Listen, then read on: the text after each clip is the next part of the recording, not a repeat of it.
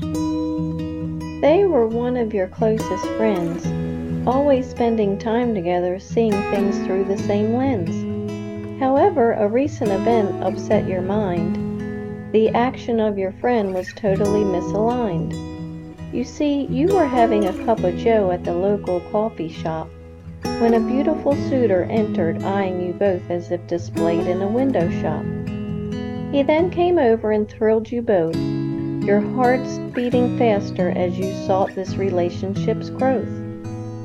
After leaving, you both knew you were being considered for a date. Which one would be chosen first?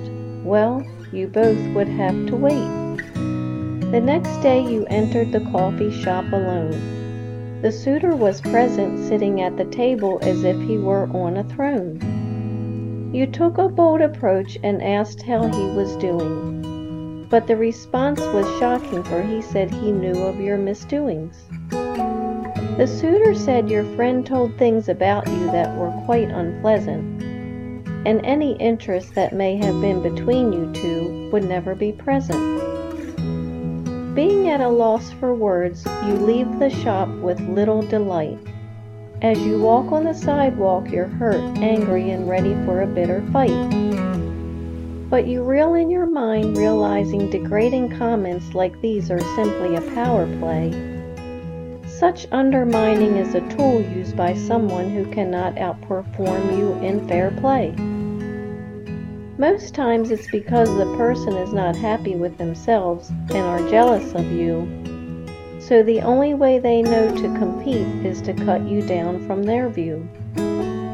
And although you may want to jump into the mud pit with them and give it right back, a reasonable mind says to take no pride in knowing there will be an audience watching to see which one of you will crack.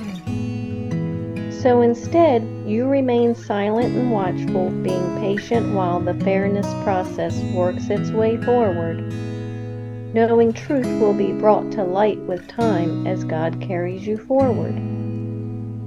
For as the Bible teaches, if you forgive when another sins against you, your heavenly Father will also forgive and not take vengeance on you. I'm Lori Stiff, the Stoicess, your Christian life coach, and I believe in you. If you like what you mentally now see, join my website to learn and think like me at stoicmatchmaker.com.